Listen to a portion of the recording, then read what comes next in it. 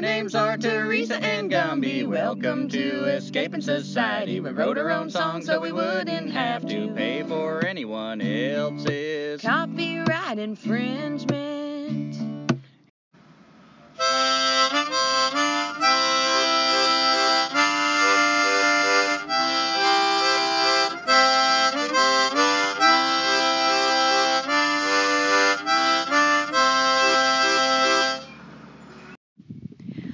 Welcome to Escaping Society, episode 53, Pretending, an interview with Gumby.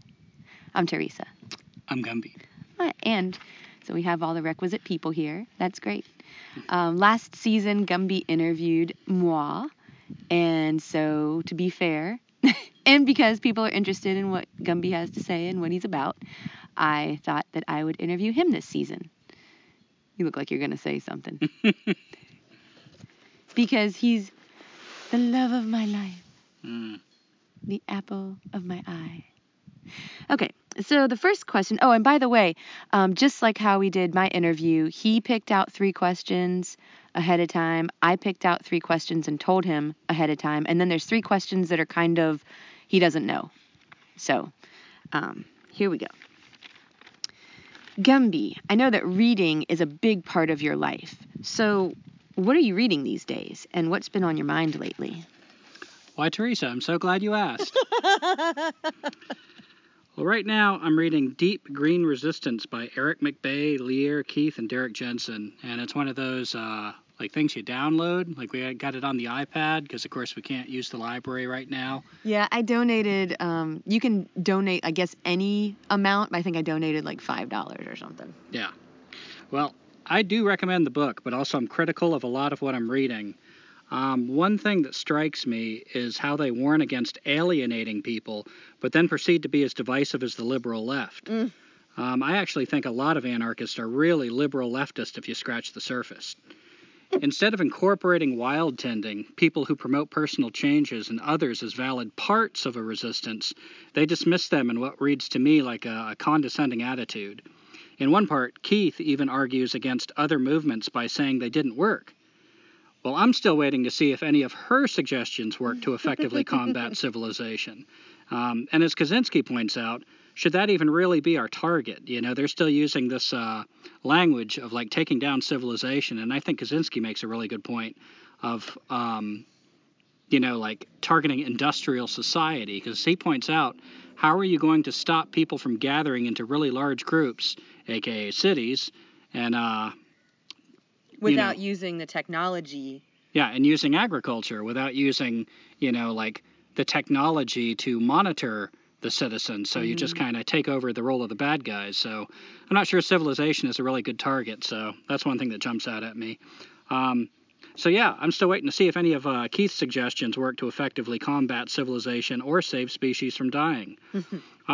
They express dire urgency and suggest detailed resistance strategies. So why aren't any dams or bridges or major pipelines being destroyed? If their ideas work, what the hell are they waiting for? And if not, where do they get off being so critical of other forms of resistance? I believe personal change, modeling how to live without civilization, is crucial. And survival skills are briefly mentioned in the book, but don't blink or you'll miss it. Meanwhile, we've got Jensen lamenting over and over that he won't get off his ass to learn the bird songs or edible plants of his area, or how to build his own home, or even arrogantly, he dismissed the idea of, I quote, sleeping in pine branches while he searches for an electric blanket on his Facebook page. There is a middle way, Derek, like, say, I don't know, a fucking blanket that doesn't need to be plugged into a fucking wall? Sleeping bag. The sleeping bag. There are ways to warm yourself independent of industrial society, and it's stupid to ignore, much less to ride them. And if you really want, you could use plastic bags to make a sleeping bag. There you go. And their critique of Daniel Quinn was interesting. They say his solution is to abandon civilization. And then they ask, where would we go? And I think that's a really good point. Many of Quinn's followers wriggle out of even that effort and instead promote some vague change of consciousness, which is a pretty sweet deal. You get to keep benefiting from mother culture, risk nothing, and just urge everyone to read Ishmael. Oh. And let's not forget that Quinn got about as far abandoning taker culture as McBay, Keith, and Jensen have gotten in taking down civilization. That's one thing I like about the advocates of personal change. You can make real, tangible progress in freeing yourself from industrial society. Is that enough? No. But I believe it's a crucial step not to be ignored. Kaczynski role modeled this well, and I hope to be able to read his book soon. I enjoy and appreciate and recommend and benefit from reading these books written by intellectuals, the Athenians. But I think we need more role models, Spartans, people who walk their talk. So, what else has been on my mind? That was the rest of your question, right? Mm-hmm. Well, speaking of doers, I'm thinking more about what comes next for us. It's almost hot enough for us to flee to the mountains, so I'm thinking about our stuff and how much we need. Teresa's actually downsizing from her storage unit right now, and we're doing this free giveaway at a park this weekend, just taking our stuff there, letting as many people know as we can that it's going to be there. And I mean, there's some sweet stuff there, like a guitar and just all kinds of stuff that we're just moving on. If you hear about some sort of melee in downtown Durham, that's probably me on Sunday. Yeah, so we got that, and, we're looking at our stuff, and I just scavenged a whole bunch of clothes that were, in a cart behind a thrift store. So I'm trying to, upgrade my clothes and downsize the stuff I don't need anymore. So I'm thinking about that. I'm thinking about van maintenance. We're having some trouble with the battery going dead pretty often with the doors open. So, I've tried this thing with the battery terminal, got a new one and put that on, and hopefully that'll work. I took it to, O'Reilly's, and they tested the battery and said it was bad. Now, a battery's expensive, so I asked him to test it again to make sure, and he said, yep, it's bad, and he kind of gave me this look of course it's going to say the same thing. It's a computer, for God's sake. Well, it turned out the last battery I bought was from Advanced Auto, so I ended up getting that battery, putting it back in my van, because it wasn't dead. It was registering as bad, but it was still starting my van. Drove it to Advanced Auto, and sure enough, their computer said it was good. So that's where I'm at with my van maintenance, and I got a squealy belt, and, just trying to make sure that it's up to par for heading to the mountains, much less more of a road trip if we decide to take one sometime later. I'm thinking about Sherlock. It's tick season busting out here, and he's got ticks all over him. We've been picking off ticks. He keeps, getting in the tall grass. And just the smells, of a wet dog, and he's getting older, and so, we're trying to figure out how to just deal with all this stuff, in the van. It's kind of a rough time of year for that, with the bugs and the smells and everything. Before we get in the mountains, then you get that cooler, drier air, and it's easier. And we've scavenged drops. We've even asked people in our local area if they have any extra, flea and tick drops. But unfortunately, I mean, Sherlock he loves the water. And so those drops stay on all of about a couple hours, and then he's washed them off, and God knows what that's doing to the water supplies. So it's a imperfect and often and not even helpful to have those drops. So and of course, with these concerns, I have to think about how we're going to pay for it. Not everything we scavenged in just the right time. Most of the stuff we do, but still there's those things especially with the van that you're going to have to fork over some dough. We got an ad up in Craigslist that Teresa put up, in Flagstaff, Arizona, she put one, and the 2 cities along in the mountains of North Carolina, places that are cool enough that we could be there in our van over the summer, looking for short-term gigs. So hopefully something like that will come through, and that'll help. I'm also expecting there to be a ton of emails about sexual things, because that's what Craigslist is usually about. That always happens. Ooh, I should have asked you about that. So sometimes I worry about whose interview is this? I just was thinking. Sometimes I worry about my health, what else is on my mind. So, especially with all this pandemic fear and carcinogens and chemicals everywhere. But I work on just letting that go, just living until I die. There's not much you can do about that. I think that drives a lot of people to want the health insurance and everything. But hell, they still worry about their health too. You never get in a place in life that health is not a concern. Let's see. I also wonder what next in the bigger sense. Where do we go from here? We never intended to just hole up in the van and stop there. We wanted the van to be a tool which helps us continue escaping society. So what's our next move? Another road trip, backpacking, longer bushcraft trips in the woods, panhandling, busking. So we got to figure that out. It's so easy to stagnate, and there's a time for it, but then you've got to pick a direction and move again. I've been thinking about what it means to decolonize my mind, especially by changing my language. I'm trying to call all the entities around me peoples to remind me that they and we are, like the stone people, the tree people. I'm trying to not identify with my oppressors, as Jensen might say, by saying we and us regarding government, as in, like, we did this to the Philippines.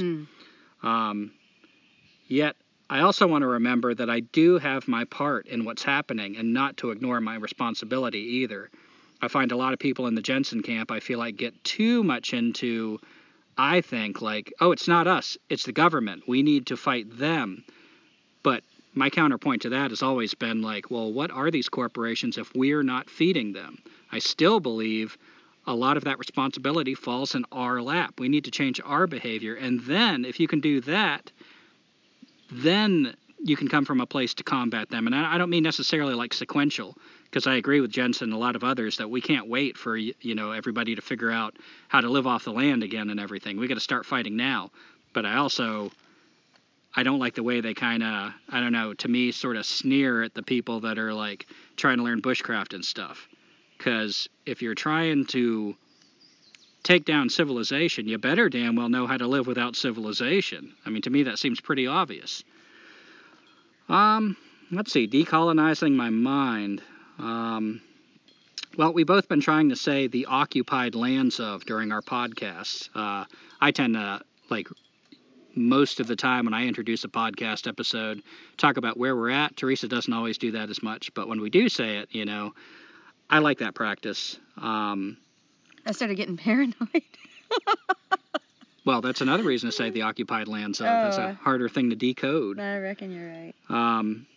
But during our podcast, and it fights the resignation that this is ours, our manifest destiny, to practice seeing and remembering who we are, how we got here, and what it means to be here living this way.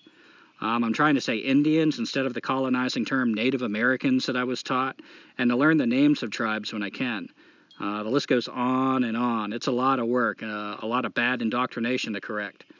I'm also wondering about our responsibilities, like my responsibility to my aging mom. She's getting old, and, she lives in this, rundown trailer, and her balance isn't so good anymore. And, it's just a hard thing in our culture, especially if you're walking a path like we do. You're kind of hobos. It's like you don't have a tribe to have your back. And if you come from a poor family like I do, they don't even have like the financial security to have their own back. So I'm trying to feel that out as I go. But yeah, that's been on my mind. What are my responsibilities? It's not just as easy as just throwing caution to the wind and running off and being a hobo. There are a lot of things to consider along the way.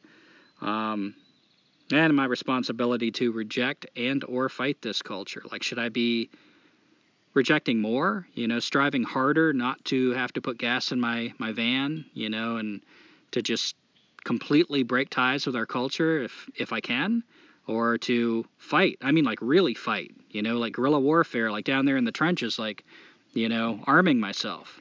So yeah, I don't really have answers for that. We're feeling our way through it. Escaping Society, this whole podcast is part of our exploration of that. But that's what's been on my mind lately. Well, thank you for sharing that. I'm going to deviate from my list of questions to surprise you with, and I just think that this, I don't know what this is going to turn up, so I'll leave it open for whatever you want to share. But I was thinking about that Craigslist response that you got the one time. I think it was in the mountains. But what's an outrageous or funny proposal or indecent proposal that you've gotten before? From Craigslist? Or from whatever. Well, I mean, gosh, that is one that some preparation would have been awesome for. First thing that popped in my head is when I was dating, after I broke up with my first, I'd say serious girlfriend, a really monogamous relationship. We were into each other. It fell apart. I didn't have any dating experience really before her, and I decided I was going to fix that. So I was going to, no strings attached, try to have as much sex as I can, date, nothing serious. So I would date somebody and try to move it along pretty quick. Like if she was receptive to like, being physically close, then I was all about that. So anyway, we're kind of getting, snuggly and everything. She invites me over to her apartment. And as we're about to proceed, she asks me to pretend like I'm her father. Oh my God. And she starts pretending like she's a little girl. Oh boy. And that was one of the weirder experiences. I was not prepared for that. I mean, I figured, now's the time to experiment. Like, that's what I'm here for. So, yeah, I didn't walk out, so like that happened. But then she contacted me the next day, and in hindsight, I was a little too weirded out by the whole thing. I never responded to her. But yeah, that was one of the weirder ones. What about pie? Oh, that was a leading question. That's what you wanted to hear about. I see. Well, it's always interesting. It's always interesting to hear how you respond. Well, I didn't really have a good response to this, as I recall, unless you're remembering something I don't. But this posted a thing on Craigslist for the mountains again. We did this last year, hoping to get a gig, and this guy responded and asked if I would be willing to show up at his house and fill up a pie with either like shaving cream or whipped cream. He assured me that we'd all have our clothes, that him and I would have our clothes on, and I was to talk to him for a while and then shove the pie in his face. And he assured me that it would be such a fun thing, and we would laugh, and I would walk away with like, I don't know, it was like $30 or something. And I try to be open-minded. I really gave that some thought. I'm thinking like, $30, that's, the better part of a full tank of gas. So let me consider that. But every time my mind went to it and just imagined this weirdo sitting there laughing his ass off with like pie stuff all over his face, I'm just like, I can't do it. That's pie abuse. Yeah, I don't know what's weird about that. Maybe what's weird about that is me. But something's weird about that, and I didn't want any part of that. Oh my God. Yeah, that's what you get from Craigslist. So you got to screen out. Yeah. All right, getting back on track here.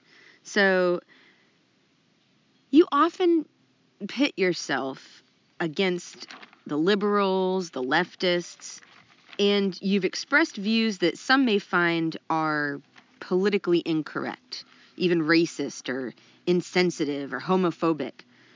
Why do the leftists get so much of your ire? And do you think you are any of these things? Meaning the things that I just named off. So be honest, have you ever used the word ire before? I might have when I was high or something, or drunk. I like that word. So, all right, this is a long, involved answer, so let me begin. Well, perhaps I take the leftists more personally because I used to identify as one of them and have spent most of my adult life in a very left-leaning community. I feel like I was hijacked by their propaganda and feel probably childishly betrayed. In high school, when I was in the 9th grade, the teacher gave this writing assignment, and it was to design your own government. And by that time, I was boycotting schoolwork. I was just pretty much hanging out there until they kicked me out or I dropped out to see my friends. But that interested me a little bit, so I participated in this assignment and designed my own government. Well, he was trying to teach us right wing, left wing. So the middle of the classroom, on the board was the center. Right wing was towards the wall, where the light switch is. Left wing was towards the window. And he lined up all of our papers where they belong on the spectrum. Well, when he got to mine, I'll never forget, he took my paper and actually threw it out the window on the left wing side. He said that was complete anarchist philosophy. So that's where I'm coming from. I've been against the right wing for so long that it just feels like old news. And indeed, I think most of the world is led by a liberal media to mindlessly follow suit. Of course the right sucks. It's worn out, at least in my circles. I mean, everybody, it's kind of a given. To me, it's not even worth talking about. It doesn't stretch us. When you get a Republican somewhere, of course we know what he's about. He's a capitalist. He's, all these other things. The leftist ideals, however, are taught as though there are salvation from the old oppressive conservative values. As I've watched leftist ideals take root and gain power over the years, I've been repulsed by where they lead. And again, this doesn't make the rightist any better. I guess I just assume that most of the people hearing me are already against the Republican right, and if they're not, expressing my views will soon separate me from their herd without much effort. I'd rather use my precious breath challenging views that some of our listeners may hold to stimulate questions, thoughts, and debate, rather than ganging uselessly up on an established enemy which stretches none of us. It's those goddamn sneaky liberals, wolves in sheep's clothing, that concern me more than the blatantly capitalist right. I find that leftist stances are carefully crafted to lure us into believing that we agree with them. If the right sounds like the old Onceler from the Lorax, the left sounds like Big Brother from Orwell's 1984. Kaczynski helped me develop a lot of what I was already starting to see here, along with Quinn, Jensen, Chomsky, Zinn, Zerzan, and so many thinkers, actually. I mean, what's wrong with equality, rights, welfare, green energy, environmental regulation? The packaging, the PR is fantastic. Celebrate diversity. What's wrong with those things? After some soul-searching and deep digging, everything. As I study history, I find the left behind the most heinous acts, though I've heard that word is misused, and I may be misusing it as well. Let's call them the folks who call themselves the left. Co-opting the left as they do all movements against the industrial society they are so invested in maintaining at any cost. Slave plantations, Indian removal, and then forced assimilation, the Red Scare, the founding of the CIA, atom bombs, 2 presidents with memberships in the KKK. This is the Democratic Party. The equal rights, and I say that with quotes, of the Democrats have always been a colonist tactic to destroy other ways of life, all the while posing its genocide as a benevolent opportunity for its victims. It was bleeding heart liberals who forced land allotment on Indians and demanded their children attend schools where they learned to be ashamed of their own people, all for their own good. It was those paternal Democratic plantation owners who ruled their black children with the firm hand of discipline and God-fearing for their own good.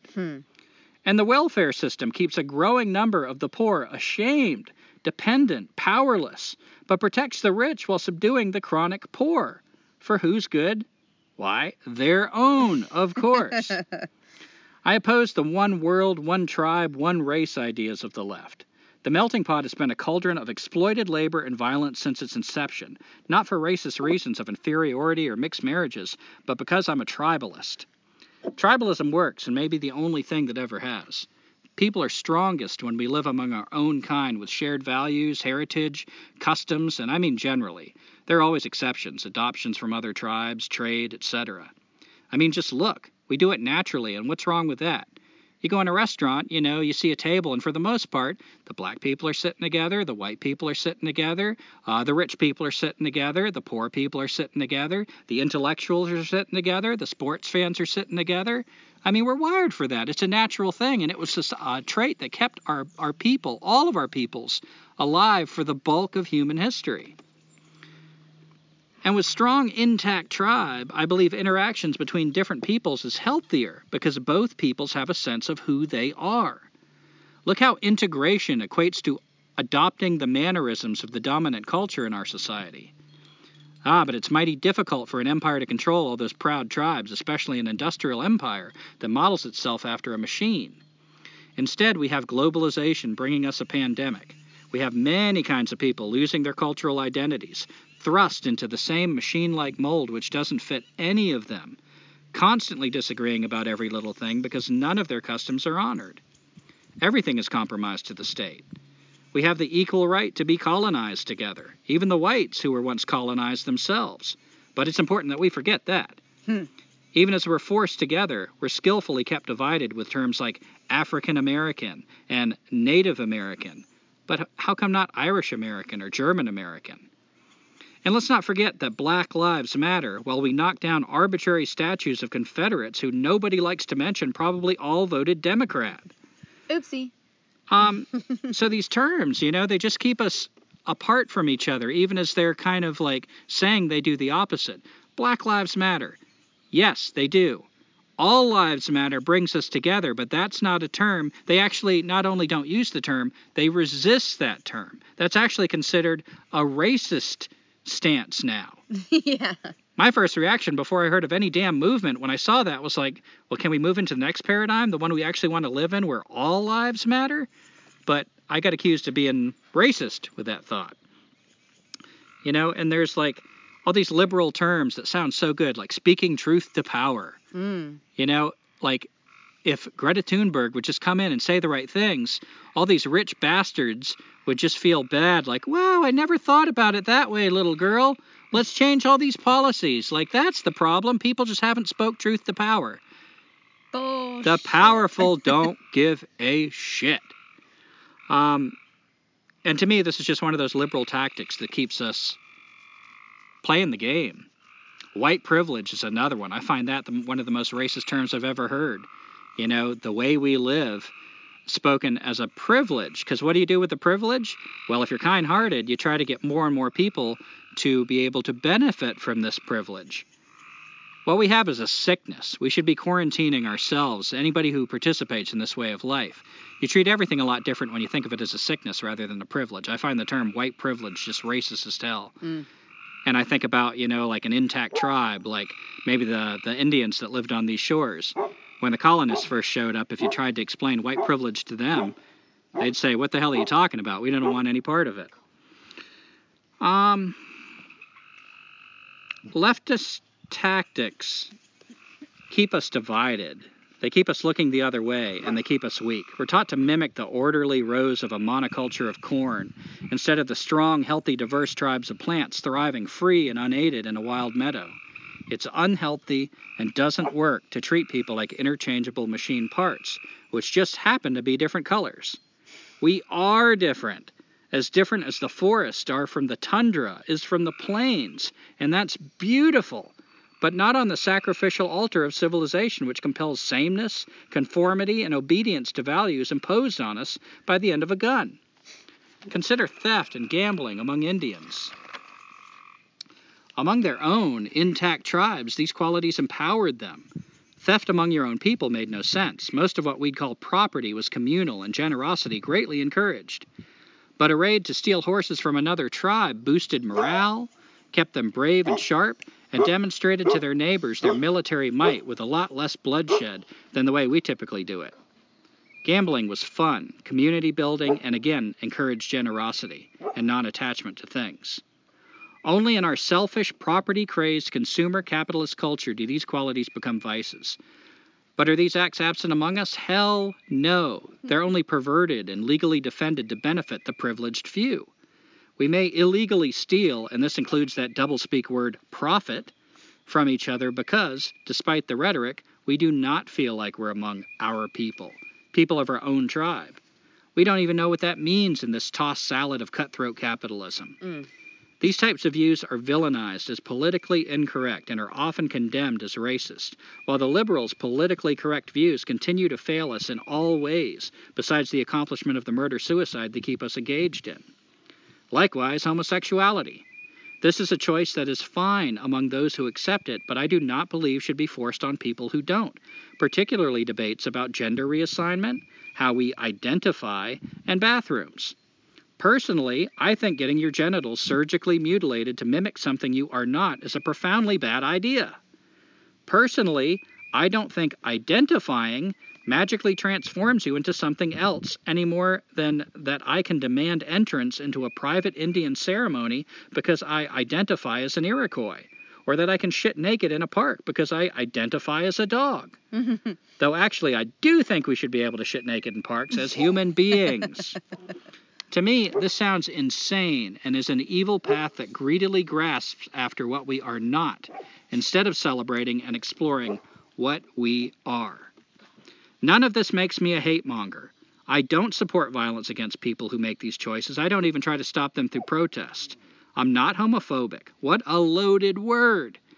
I don't fear some man penetrating another man's anus with his penis in the house beside me. That's a phobia. And I also say that love between two people of the same sex has never been taboo. Let's unload that baggage right now. War buddies, best friends, Laurel and Hardy, All love each other. We're talking about sex, not love. This does not mean I foster hate. It means I keep my brain turned on, I form my own thoughts and opinions, and I have the courage not to cave in the face of overwhelming peer pressure when I disagree.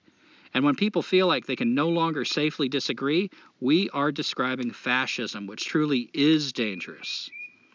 I actually, people that follow Derek Jensen, you've heard all the attacks he's gotten for questioning queer theory. Transgender people have called him a hate monger. He's lost his publisher. He's been attacked in all kinds of personal ways. And if you think that's an isolated incident, I shared one of his posts questioning transgender people. And a person that read it that was not even transgender themselves, just was one of these great white liberals, these saviors that feel like they speak for everyone else, actually contacted my employer at the time and told them that I should not be working with kids, that I was dangerous. They tried to get me fired. Oh, yeah. The ugliest, most narrow-minded fascist shit that I've ever encountered come from this group, this little terrorist cell within the Liberal Party. So what to do then? Instead of this goddamn nonsense of us all fighting for a place at the destroyer's table, why don't we ally to fight the destroyers? Without them, I think we'd all eventually find the freedom to be whoever we are without demanding the acceptance of others as we form new tribes. Why don't we find it stranger that we even feel the need to demand acceptance from what we are told are our people? Doesn't this suggest a deeper problem with the entire way we're living? So I see the great emphasis on the sexual preferences of others as one of the lowest of leftist distractions. Our planet is being murdered. I don't give a fuck who you're fucking. The spoils of this ugly war aren't to be distributed more fairly. The war must be stopped. Nobody should be feeding or benefiting from it. Welfare fixes nothing. Like green energy, it just enables the system, the problem causing poverty and pollution in the first place. The fact is, we all know we don't need greedy capitalism or even electricity. We've just been taught to want it, apparently at any cost. Insensitivity. Am I insensitive? I'm watching my neighbors murder the world for better internet service. I may be losing some tact. When you find yourself in a burning house, you don't politely say, I'm sorry, I don't mean to interrupt, but I just wanted to humbly suggest exiting the house. I think we should put it to a vote, then discuss. No, you yell, fire, move. War does ugly things to people. I think we all have PTSD, and I'm sick of being polite to cannibals. So does that answer your question? My goodness, it does. Okay. I feel like your responses are a collection of essays that should be bound and put on Amazon or something. Oh, shucks. Maybe not. And if parts of this sounds like I'm reading, I organize my thoughts a little bit, because sometimes I get, I have so much to say, and then I hear myself, and I'm like, damn it, I missed that. So I wanted to make sure I didn't miss anything I had to say. Well, the next question, I did give you some preparation for. And I remember, this is kind of along with that question, but I was asking Gumby one time, how do you, fake it till you make it? How do you get that confidence? Because I suck. I don't have a whole lot of confidence. I know this is about you. And I wrote this down. This was actually almost a year to the date. You told me this June of last year. So it says, you said, it doesn't do any good to pretend you can't do it. If you're going to pretend anything, pretend like you can do it. And I thought that was really great. That's why I wrote it down. Yeah, I was about to say, is anybody writing this shit down? Yeah, right?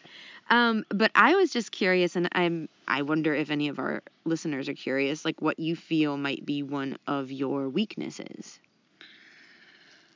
Because you have a lot going on. You got a lot going on for yourself. So I'm just wondering, what's your kryptonite? Let's see. I'm going to have to get some thoughts on that. Weaknesses. Well, I was born with a freakishly large penis, which does tend to slow me down and sap my energy. Yeah. That's why you take a lot of naps. That's it. But seriously, one weakness. Let's see. I'll do you better than that. Let's start with food. I am a foodie who loves eating out and eating too much delicious food. I have little discipline regarding food and never learned much about health or nutrition. I still make poor choices and have bad eating habits, though Teresa and I are talking about making a weekly menu to try to improve that. I got away with it until my late 30s, but it's certainly catching up with me now. Like, my energy levels are low, and, like I mentioned, with what's on my mind, I have, like, worries about my health. My body sometimes does weird stuff it didn't used to. So, yeah, I think a lot of that goes back to food and bad eating habits. And I grew up really poor. We had food stamps and stuff, and like a lot of other poor people, you're just like, I don't know what the hell it is about being really poor, but you go in the grocery store with those food stamps, and suddenly it's like Cheetos, and, I don't know why those poor decisions and welfare go hand in hand, but I've experienced it myself. They do for some reason. Life sucks, and I'd rather have comfort food than worry about, like, eating healthy. I think that's it, yeah, the comfort food. And there's so many diets, all of them telling you different things. What a bizarre and discouraging situation we find ourselves in regarding food in first world countries. But at least we have food or something that resembles it, right? Yeah. Right. Another weakness is my failure to build or participate in community around me. I believe community is very important. I've neglected the work it takes to participate in one. I still need to try to remedy this, but my social skills get worse all the time. For instance, I too often choose emotion over strategy, like on Facebook. Wise strategy would be to seek common ground, encourage more conversations, more alliances, but I too often and unwisely emote, condemning the actions and lifestyles of those around me, which alienates potential community. This is childish and stupid. Bad habit, bad practice. Some of my weaknesses I believe I was born with. Mental illness, particularly anxiety, runs in my family. So does addiction. And many of those addictions keep me tied to the very society I'm trying to escape. Addiction to sex is a huge weakness when I think of the time and energy I've squandered chasing that hungry ghost. It's my favorite drug, and there's nothing wrong with sex, but the imbalance of that craving is what I'm describing. Sometimes I worry that I'm getting too cold and callous, like you start seeing the world in a certain way and society in a certain way, and you start kind of opening your eyes to the things we're doing to the world and the choices we make that we are working really hard to pretend like aren't choices, that we need electricity, that we need cars, that we need to do what we do to the world to survive. And I do sometimes worry that I'm getting a little too out of touch with the rest of my species. And I'm not sure how to remedy that. And I'm not even positive that I need to remedy that, because maybe more of us need to jump ship from the human boat. I don't know. So I don't know if that's a weakness or not. And pretending, the title of this episode. I've done this weird thing since I was a kid. There's a reason why I picked pretending for the title of this episode. Well, a couple of reasons. But when I was a little kid, I would get lost in this fantasy land in my head, and I would stand in a corner or something and start shaking my hands, really forcefully. And one time my dad saw me. I didn't know he saw me, and he expressed concern to my mom that I had some kind of problem or something. And that was the first time I remember really being super self-conscious, wow, this must look really weird from the outside.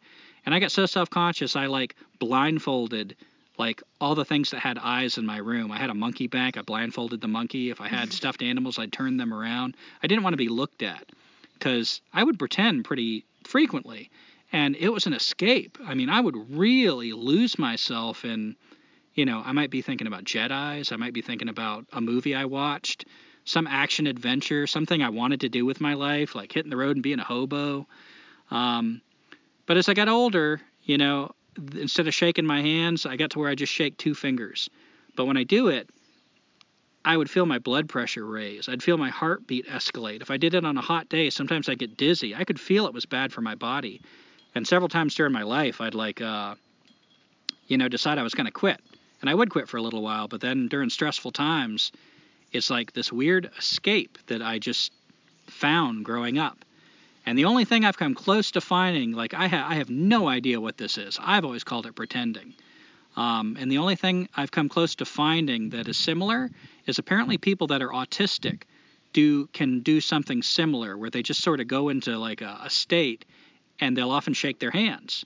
So I don't know if that means I'm like in some ways on the autistic spectrum or what, but it's something I still do. I'll still take a walk and like just start thinking about something. And it's usually not productive. It's just nonsense fantasy, and start shaking my fingers. And I won't even realize I took the walk. I was somewhere else. I'll like come to and not know where I am sometimes. And I can feel it's bad for my body. I'll get a thumping headache sometimes and everything. Like, it really does something to my blood pressure. So anyway, pretending. I just wanted to share that. Like, that's definitely some kind of weakness, even though I don't quite know how to identify it. It's a weird thing about me that I've had most of my life.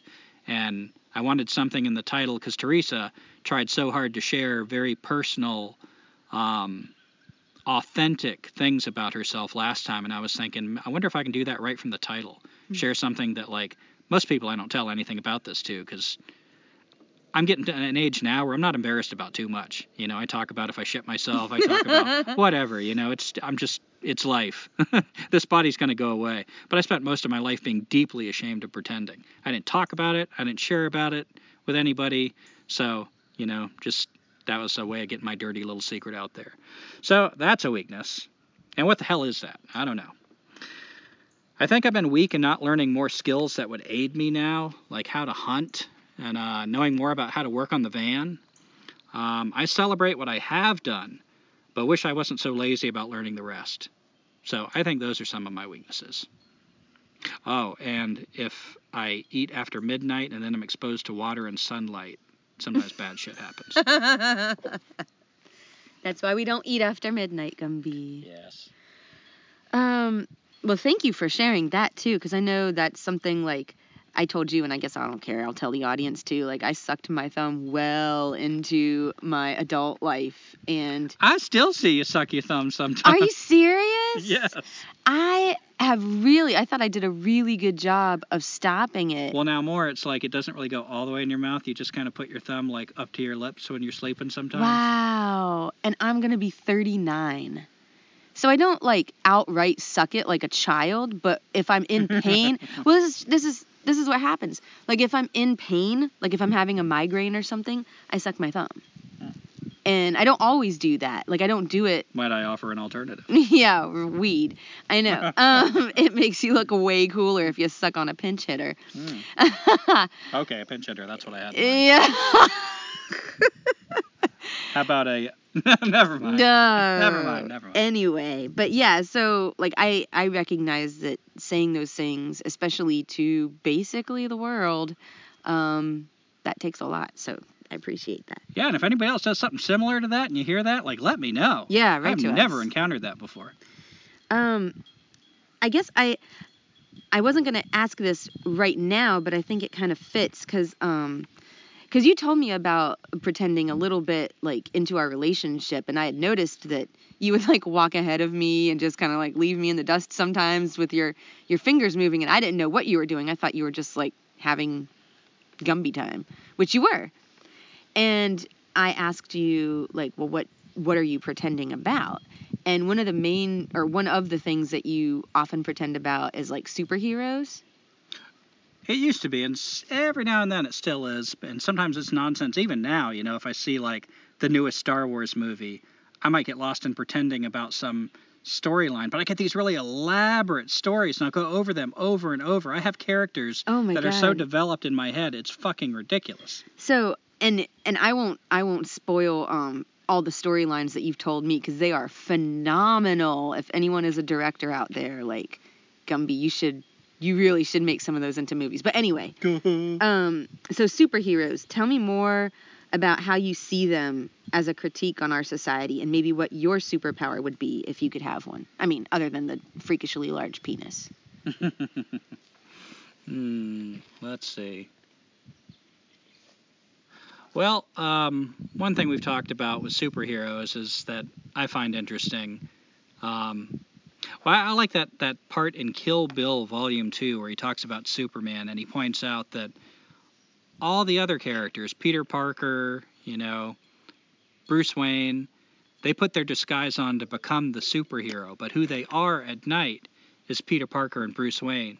But Superman puts his disguise on to be the alternate identity, the fake glasses he doesn't need. When he goes to sleep, he's Superman. I thought that was pretty cool, you know. So Superman, I feel like, is a really interesting character. And one of the things, as I've more and more questioned civilization and society, one of the things that strikes me now is all superheroes fight to protect society. The status quo. The status quo, yeah. Even a society is, without a doubt, murdering all of us. You know, like, if I was a superhero, I would use those powers to take down civilization. And I know there'd be a lot of people who would see me as a villain in this generation. But I think 7 generations from now, there might still be people here probably living a whole hell of a lot better than the way they're living now because of what I've done. I think that's a real hero. And Batman actually explored this storyline with the Dark Knight trilogy, where he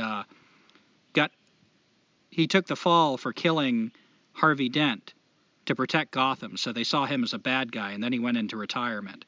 I think that's a true hero, somebody that doesn't get all the accolades and celebrations of the good guy, but is actually willing to be the bad guy for the greater good. Spider-Man even explores this a little bit, you know, like New York has mixed reviews on Spider-Man. Half the time they're saying he's a menace, and half the time he's a hero. But yeah, I think superheroes are really interesting in a lot of ways in that sense. They kind of represent like our own thoughts. They're a mirror, you know, of what we consider a hero and a villain. And it's interesting that the hero is what protects the status quo. And I wonder how much of that comes from us as the common people, you know, that we want to protect this way of life, even if it kills us all. And how much of that is actually, I wonder, promoted by like these people that are studying, like, I don't know, Edward Bernays. You know, you got to wonder if people are studying how to control the population, how we think, how to sell us things. Somebody's keyed in on like superheroes. You know, I can't imagine that that's the one thing that they've just kept their hands completely off of. So I often wonder that. And also we're seeing more and more supervillains. Eco-villains. Who say things about taking down civilization and all the bad things we do to the world, and then prove themselves to be horrible or crazy. And the storyline gives us that sense of relief that they were stopped. And the superhero steps in, and we all go to a ball game and eat our fucking chili dogs and, you know, get cancer and die in all the acceptable ways that we've come to normalize instead of being saved from this way of life. So, yeah. Does that answer your question? Yeah, I mean, you could have done, like, flying or invisibility, but I like that. My power. Yeah, I didn't say what I want my power to be. One thing that I always thought was really cool is Wolverine's healing factor. I think it would be so cool to just be able to heal, to be at the best potential you could be.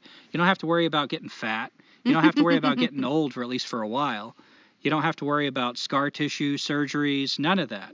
Just imagine what you could accomplish if you knew anything you did, if there was any part of you that was not destroyed, you would just heal from it.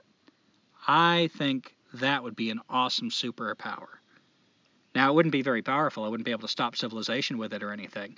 Now, if I wanted to stop civilization, maybe like telekinesis, mind over matter. Ooh, nice. I like that. All right. So I asked about your weaknesses, and I kind of got into superhero strengths, but what accomplishment in your life are you most proud of, or accomplishments? Well, I'm proud of how consistently I followed my convictions during my life so far. Some right turns, some wrong turns, and God only knows where the hell it's all going to lead, but I'm glad I've always been able to form my own opinions and had the courage to act on them, no matter how crazy they seemed. I'm proud of my defiance, though I'm not always proud of the ways I've expressed that defiance. I've rebelled, spoken up, made a stand, questioned authority, rocked the boat, and spoken truth to power. Sometimes I wish I hadn't made so many enemies along the way, that I'd rebelled more gracefully, more skillfully. However, I am proud of the way I ended my career as a projectionist. They hired me and this little weenie guy named Ryan at the same time, and Ryan just took an instant dislike to me. I don't know if he figured, like, I'm the competition and only one of us is going to make it, but this little fucker was cutthroat. So I would do little things to pass the time between movies, like fold origami, and I'd like leave them in the window, the projectionist window, where nobody in the theater could see it, but the projectionist would like see some origami brontosaurus or something. I just thought it was interesting, you know? I would like to find something like that. Yeah, it seems like it would improve the atmosphere. So this guy complained to the manager about it. Every little thing I did, he would run to the manager. It's like he was trying to get me in trouble. And one day, I was just so fucking sick of it. So I decided I gotta even the score with this guy. I went down to the concession stand and I got the big cup. Like they've got those giant cups at the movie theater. And I got the thing full of ice and then filled it with water. And I took it up to the projectionist booth and I got a piece of tape and I put the tape on the cup and I wrote "Brrr" on it. Now the projectionist has a bathroom up there that only the projectionist uses, so you know who the next person is that's going in that bathroom. I went in the bathroom and like left the door open just a crack and leaned the cup. I put it on top of the door and leaned it against the wall. And as soon as Ryan came in, I said, "Hey Ryan, man, somebody wrote some shit about you on the bathroom wall." And then I got out of there. So I came in the next day and I looked at my schedule and it was completely clear. And then I got a little call on the walkie-talkie, like, the manager needs to see you. It turns out that Ryan walked in there. This thing just doused him. And he wouldn't play any of the movies. He went to the manager's office and it's just like, "Look what Gumby did to me." And they had to refund, like, I don't know how many movies. Oh, my God. So they were just going to, even for that, like, all the assistant managers, you know, they were, like, smirking at me and giving me a thumbs up, like, "Oh, that was fucking awesome." But the head manager, of course, he had to take steps. And even he wasn't that pissed. He was just going to suspend me for a week. But I was fed up at that, so I just took that as my go ticket. So I was pretty proud of that. And that'll always bring a smile to my face. I'm proud of the chicken shed I turned into a tiny house without knowing crap about how to do it. And with it, the compost toilet and compost bins, all without spending a dime. Woohoo! I worked so hard on that crap, and it was just a box with no windows and a door falling off the hinges. And I put windows in that. I put a wraparound porch. A screened-in porch? Screened-in porch on one side. I mean, it was gorgeous. Like, I just worked and scavenged every damn bit of it. Nails, everything. Caulking. And then built the compost toilet, found a toilet seat in an abandoned house. I mean, everything there scavenged too. So we were now shitting without plumbing and figured out how to do it with the help of that book, J.C. Jenkins. The Humanure Handbook. Yeah. And then made compost bins, so we're taking care of our crap, and it doesn't smell. It just, you know, it's not a unpleasant chore. Yeah. It's actually kind of nice. You go out there and you're facing a cow pasture out there. So I was really proud of that. I didn't know I would be able to do that level of carpentry skill. And it was so nice to get out there with no electricity. We had oil lamps, also scavenged. Had a wood stove for a little while in there. And by the way, a lot of that scavenged wood was like antique wood, like the really, really hard wood. That we had found in these barns that were around here that were also abandoned. And Gumby was cutting that wood with, a camp saw at first? Half a camp saw. Half of a camp saw, because the other half, I'm guessing, broke off. And you were also nailing and screwing everything in by hand at first.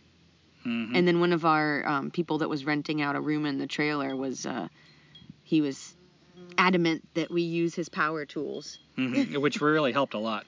Yeah. I was thankful for him. I'm proud of that time so many years ago in the late 90s that I got out of jail and found an old Schwinn Typhoon in a tobacco barn and rode that one-speed bicycle all the way up to New Jersey to attend my first survival class.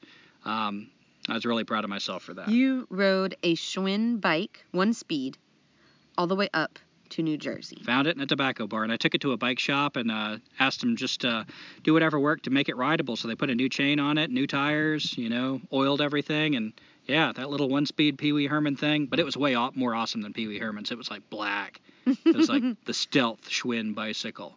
But yeah, pedaled that sucker all the way up. I'm proud of all the times I've hitchhiked. I'm proud of the cattail hats I made. I still have one. sitting on the dash of the van. I'm proud of living on the streets during houseless retreats, and even more proud of all the things I accomplished during survival overnights that I didn't know I was capable of, from getting a fire with no man-made tools or materials, to trapping food with traps I whittled myself. And wow, that powerful feeling of self-sufficiency and freedom. Mm-hmm. But I think what I'm most proud of is my impact on kids. It's not even the things I tried to teach, which were mostly incomplete lessons. When I look back at the things I was trying to teach, it's like, I don't know if I'd try to teach the same things anymore. But what I'm proud of is the idle conversations, the questions, and those formative moments when I got to model rebellion and risk and a willingness to try and sometimes fail. I'll never forget this one day I was at this park where they have camps, and I used to teach there. And many years after that, I was at this park, and I was sitting at a table, and it was under a picnic shelter. And I was looking at this one, this group of counselors going by, and this one, like, shaggy-haired camp counselor. And I got to admit, I was thinking bad thoughts about him. I was thinking, look at the new counselors. What a granola, like, blah, blah, blah. Like, what a poser. And, well, it started to rain, and so this camp ended up rushing under the picnic shelter that I was in. And I was trying to kind of give them their space, and I'm sitting there trying to pretend like I'm reading until I'm about to duck out. But this guy comes up to me and he says, "Are you Gumby?" And damn if it wasn't that shaggy-haired dude. Oh, my God. And I said, "Yeah." And he said, "Oh, wow, like, man, like, we all talk about you all the time. Like, you are the reason I became a camp counselor, an environmental educator. Like, we're all telling stories about the crazy crap you used to do." Oh, my God. And, man, that was such a good moment. Like, that was one of those moments where so often when you teach or you put something out in the world, you just got to have faith that, like, it's going someplace good. You don't get to see the fruit. That was one of those rare times that the fruit came back to me. And, yeah, I was really proud of that. And I'm proud that I've tried so hard to be authentic, warts and all, instead of just pretending, which is the other meaning for me of this title. Like, it's easy to pretend like you're an anarchist or you're dropping out of society or, you're who you want to be instead of who you really are. And I really like that we try so hard not to pretend. That the ways that we fail, the things we don't know, that we talk about those. And the things that we believe in, we're trying them. It's hard sometimes. We go out there and, like, we do without a lot of shit. But I like that we're not just pretending, we're trying. There is no try. What is it? What's the Yoda? Do or do not. There is no try. Oh, well, that's awesome. And it is so true that, like, the things that you try to teach to kids or that you are teaching to kids, they may go well, they may not, but it's like the inadvertent things that they pick up on and a lot of times really influence the rest of their lives. It's so cool. Oh, that time I stole a bicycle and a California framer from Walmart. I was pretty fucking proud of that, too. You walked right out, didn't you? Walked right out the front door. Well, you mentioned about your job as a projectionist and some as an environmental educator. Can you describe a little more about your take or your philosophy on work, money, and life? And it could be, it can be short, it can be long, just anything you want to talk about really about, like, work, money, and life. Work, money, and life. Wow. All right. Work. I think we need to put effort into something. So in that sense, I think work is necessary, and, like, work, as long as it's meaningful, can be joyful. As far as employment to make money, more and more I'm realizing that is not necessary. Like, I had a theory it wasn't. There were a few role models out there, but I didn't know if I could follow their footsteps. But more and more that we do this, I'm realizing that employment is not a necessity. Now, to maintain even our standard of living in a van, we're going to need periodic employment. Like gigs, short-term gigs. Yeah. But you don't have to, like... throwing and whatnot. Yeah. You don't have to sell your soul to the company store. So, yeah, I'd say, like, I guess that's my thoughts on work. I mean, I never want to get trapped in work again, although you never know what's going to happen in the future. I would be willing to work in a factory or something if that's what I felt like I had to do at the moment. But yeah, I'm hoping I can put my energy, my work, into things that aren't just the making of money, unless I happen to also get money. Like, for instance, now we have to donate on the podcast. Oh, yeah, we'll talk about that. Like, if somebody wants to send us money for that, that's kind of a way of making money by doing something we love. Yeah. So I don't resent that, definitely. Money, yeah, money is tainted, no doubt. I think anything you use money for is tainted. I think it's awesome to be a freegan, to, like, not spend any money. We are not freegans. We would perhaps like to be. It's sort of an aspiration. But with that said, we do enjoy the things we spend with money, like going out to some of our favorite restaurants now and then, getting beer I like. And, of course, putting gas in the van. The van is such a... Every time, like, we just had a tropical storm come through, and, you know, things like that happen, and we're just like, wow, thank God we've got a van. Yeah. I've roughed crap like that, you know, being homeless before without a van, and holy crap, it's rough. You get through it. You know, it's not undoable, but, like, a van, sweet. So, yeah, money. I think it's a double-edged sword. You can use it to make things happen, but I think it also traps you. Like, I really see why people like Chris McCandless and Peace Pilgrim gave up money altogether, and Suelo. Yeah. Yeah. I think, you know, if I keep following this path, I'm going to see the necessity to abandon it altogether, because I already see the pitfalls. And I think a lot of the things I like actually are also pitfalls. I just happen to like those pitfalls, like going to my favorite restaurant. Right. Getting beer and stuff. Work, money, and what was the other thing? Life. Life. And life is hard. Let me give you just a moment to reflect, and I'll say why I wrote this question down. And you'll probably recognize this because I've been bitching about it for the past couple days. But a friend of mine, my old landlady, she had offered, without me asking, to allow me to store a few things in her storage shed.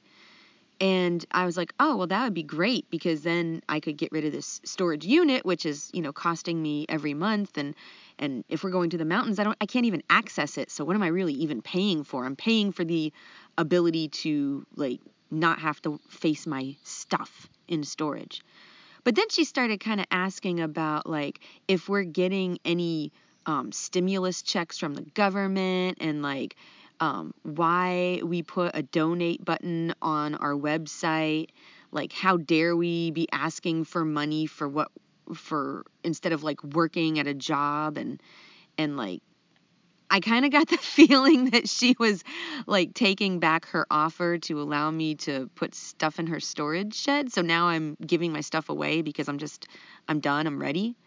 But I guess my thoughts started to spiral into that disconnect that a lot of people have, that I know, that are, like, in my inner circle, and they're not quite understanding what I'm doing in my life. Like, they think, what are they thinking? Are they thinking I'm just, like, freeloading? Are they thinking that I don't have any, like, ethics or values or something? Because we do have a lot of ethics and values as to why we don't just work any job, and why, you know, there's a lot of things that we don't pay money into. Well, that's part of and we have been talking about this a lot lately. I see that as part of the hardship of the transition we're in. If you have absolutely, like, escaped society, you know, you don't need anything from anybody. So nobody can really feel like you're freeloading on them. But we're kind of, like, working on it. So, like, we still have stuff, although we're about to make some big moves, like especially Teresa getting rid of stuff. Yeah. But, you know, I think other people feel like, well, I have to work, you know, like, I have to pay my bills, I have to pay rent or whatever, and now you want to use some of my space, you know, instead of, like, chalking up, like, a fraction of what I have to pay to have a storage unit for your own stuff. Like, why don't you, like, go get a job? I have to work. Why do you feel like you don't? So right. I think that's maybe where they're coming from.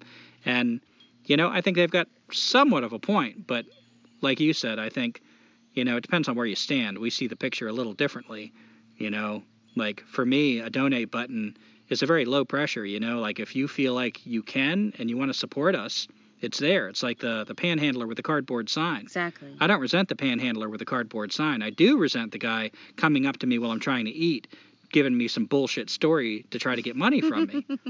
And I don't think we do that.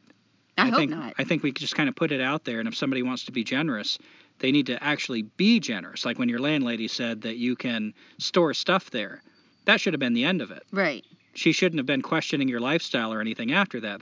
She offered you a favor, and that should have been the end of it. But it also, as I reflected more deeply on it, and you kind of helped me, lead me to this too, was I need to look at why I have so much shit. Yeah, that's the other end of it. And that's what Teresa came around to, is like, actually, I think my landlady's kind of helping me without necessarily meaning to, because I need to look at why I'm hauling this stuff around. Like, maybe I can be more free. Like, maybe this is part of my next step, is to get rid of stuff. Like, my ideal is that both of us have a backpack's worth of stuff and the van. So we're pretty much like at hitchhiking level, and just have this van on top of that to like sprawl out our stuff in. Right. But that's not what's happening so far. We have a van full of stuff plus some stuff that we're trying to figure out what to do with. So that's kind of one of our goals right now, downsizing that. And the other conversation, I know it's past an hour now, but she was talking about like getting money from the government, and if we were to get money from the government, would we give it to people? Would we give it to children, or would we give it to like homeless people or something? And we are homeless people. Yeah, right. Would we even accept money from the government? And I kind of was irritated at that, because I would take money from the government. That's less money that they have to do whatever bullshit they're doing in other countries. And we both used to work and paid taxes on a lot of crap that we never benefited from. So if some of that comes back like years later, I kind of feel like that's what the hell I was getting taxes taken out of my paycheck all those years for. And I doubt we're going to get any money, but it stands... I don't think we're qualified. It stands that, there are reasons why we still spend money. We're still escaping society. We have not yet escaped, like with the gas and with the, restaurants and beer and stuff. But yeah, I just feel like there's this disconnect with people out there that they're not understanding why we're doing it. And I didn't know if you had anything else to say about that. I mean, we've got so many episodes explaining all the various facets of like why we do this. I don't know that I've got anything to add to it. Like, if any of those people cared enough to listen, I'd direct them to our episodes. I kind of feel like, for me, I sort of feel like a scout. I'm out there trying new things, seeing how it works, and then trying to report back like, if you want to walk the talk, like if you really are done with this bullshit, I don't want you to feel trapped, because I spent so much of my life feeling like I was trapped. I had to work. I kept trying to quit my job. I'd go live in a tent in the woods, pull ticks off. It was just miserable. And I'm like, there's got to be a way to figure this out. There's got to be some medium ground here. Mm-hmm. So I feel like I'm doing something important. I feel like I'm doing something a hell of a lot more important than the drudgery bullshit jobs that I used to have. Exactly. That did not feel important. That felt like maintaining the machine. And one criticism I get is people will say, and this goes back to Drain on Society, that episode that we did first season, like, well, you're benefiting from it. Right. All the ways to really be free, the streams full of salmon, the herds of buffalo, the opportunity to be around a tribe of people that can live unencumbered, unfucked with, out there in pristine wilderness and be able to roam as they need to. That shit has been destroyed. Yeah. So what other people are calling benefit, I call necessity. I would love to see a world that heals from this shit. So I'm not forced to benefit from the destruction of the earth. I don't want to live this way. We don't want to feed the beast. I want to find a way that I can minimize the way I live this way, if not actually escape it. So if all I can do is minimize, that's something. And like, I can read all these books like Deep Green Resistance or other anarchist books that talk about, You know, you think you're just going to, like, practice bushcraft or whatever. Like, you need to go blow up a dam, which, by the way, we haven't blown up a single goddamn thing. Are you an anarcho-syndicalist or an anarcho-primitivist or an anarcho... I don't give a shit about any of that. Like, you're doing something. I'm sorry. I'm doing what I feel like I need to and learning as I go. And there's always going to be opposition from whatever side, from the establishment or from the so-called anarchist. And I'm following my heart, and anybody that, like, criticizes that, I say fuck them both. Like, you know, the anarchists like to say no gods, no masters. That includes the other anarchists. You're not my fucking masters either. So, I guess that's my stance on it.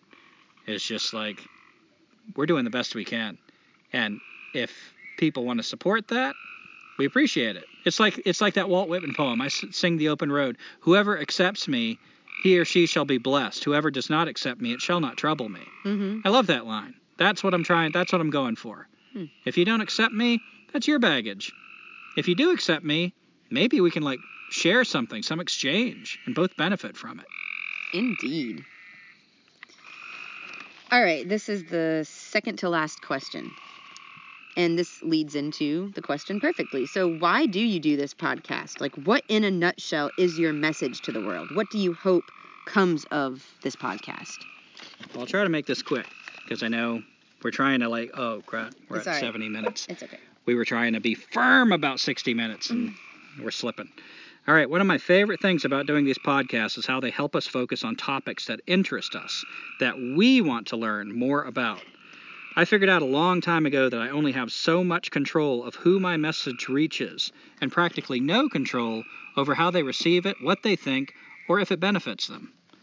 So I try to have fun and learn what I can from them. As long as that is its own reward, I can't lose. And if anyone else appreciates them for any reason or donates, so much the better.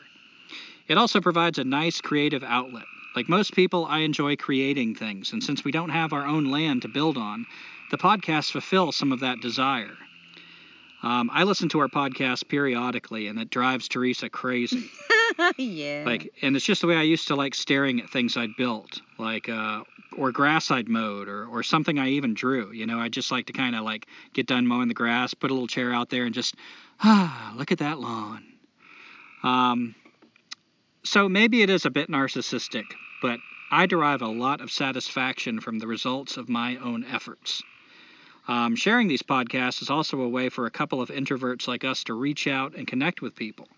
I'm hoping we get better at that. The podcast gives me a feeling of higher purpose, which reminds me of survival trips I've been on.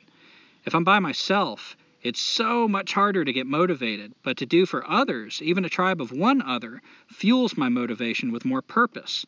I think that's racial memory of the tribal structure we're still wired for. Likewise with the podcast, the feeling of experimenting and researching and scouting out for others gives us focus, reason. I used to get that from teaching, but since I'm no longer teaching, the podcast fit the bill. I hope that some of these topics help us do our part to spread important issues just a wee bit further, like when we did Escape from the Planet of the Humans, for instance. To add our unique voices and perspectives to these conversations. Because I've learned that it's not just a matter of good versus bad teachers or speakers, but ones who happen to fit you to speak your language. So maybe just the way we talk, you know, our senses of humor, however we convey this. We might not have new information, but maybe we say it in just a way that sounds like the people you grew up with. True that. So to me, that's one of the reasons why it's worth getting our message out, even sometimes when I feel like I don't have much new to add to it. And I want to support those people with similar questions who could use another ally and who couldn't. I want to entertain, especially ourselves. You know, like I said, I listen to the podcast, and like there are parts of it I think are funny. So, you know, if we entertain ourselves, you know, we've met at least one goal. And to offer help and share tools with those actively trying to tunnel out and escape this wretched society we didn't ask to be born into. So whenever we find something we feel like is useful, we try to do a podcast on it, and maybe even an accompanying video.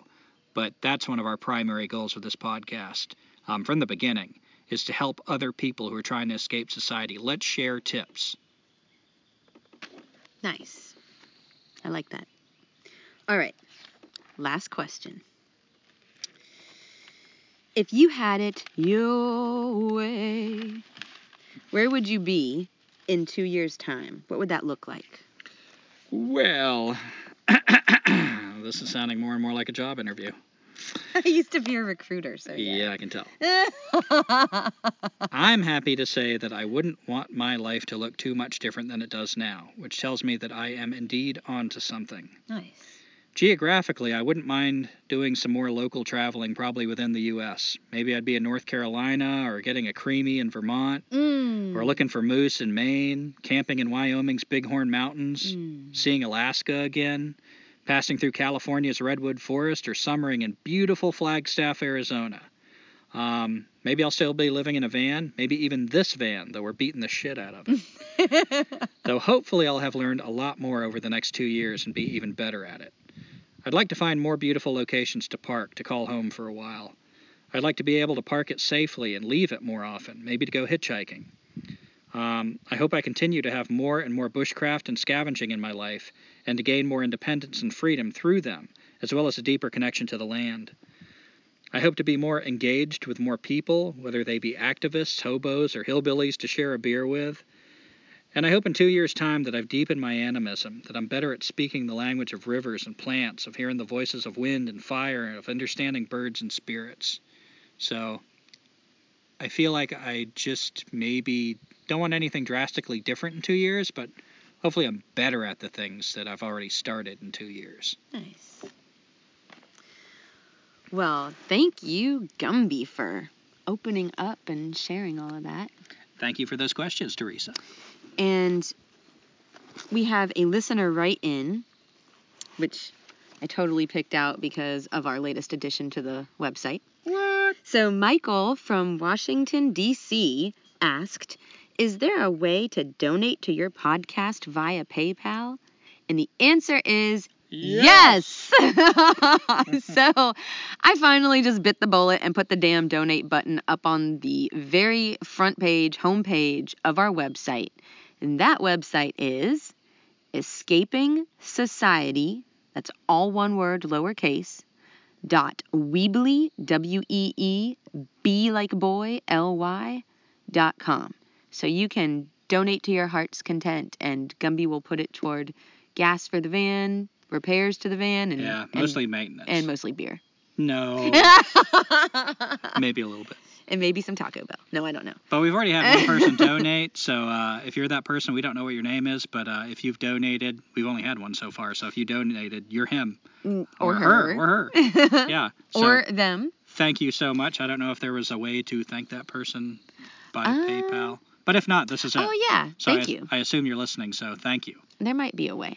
But yeah, we really appreciate you listening as always. Check out our website. We've got a Facebook page, Escaping Society, and a YouTube channel under Gumby's name. And you can find that link also on our website, escapingsociety.weebly.com. We thanks you for listening. We thanks you. We thanks you. Bye.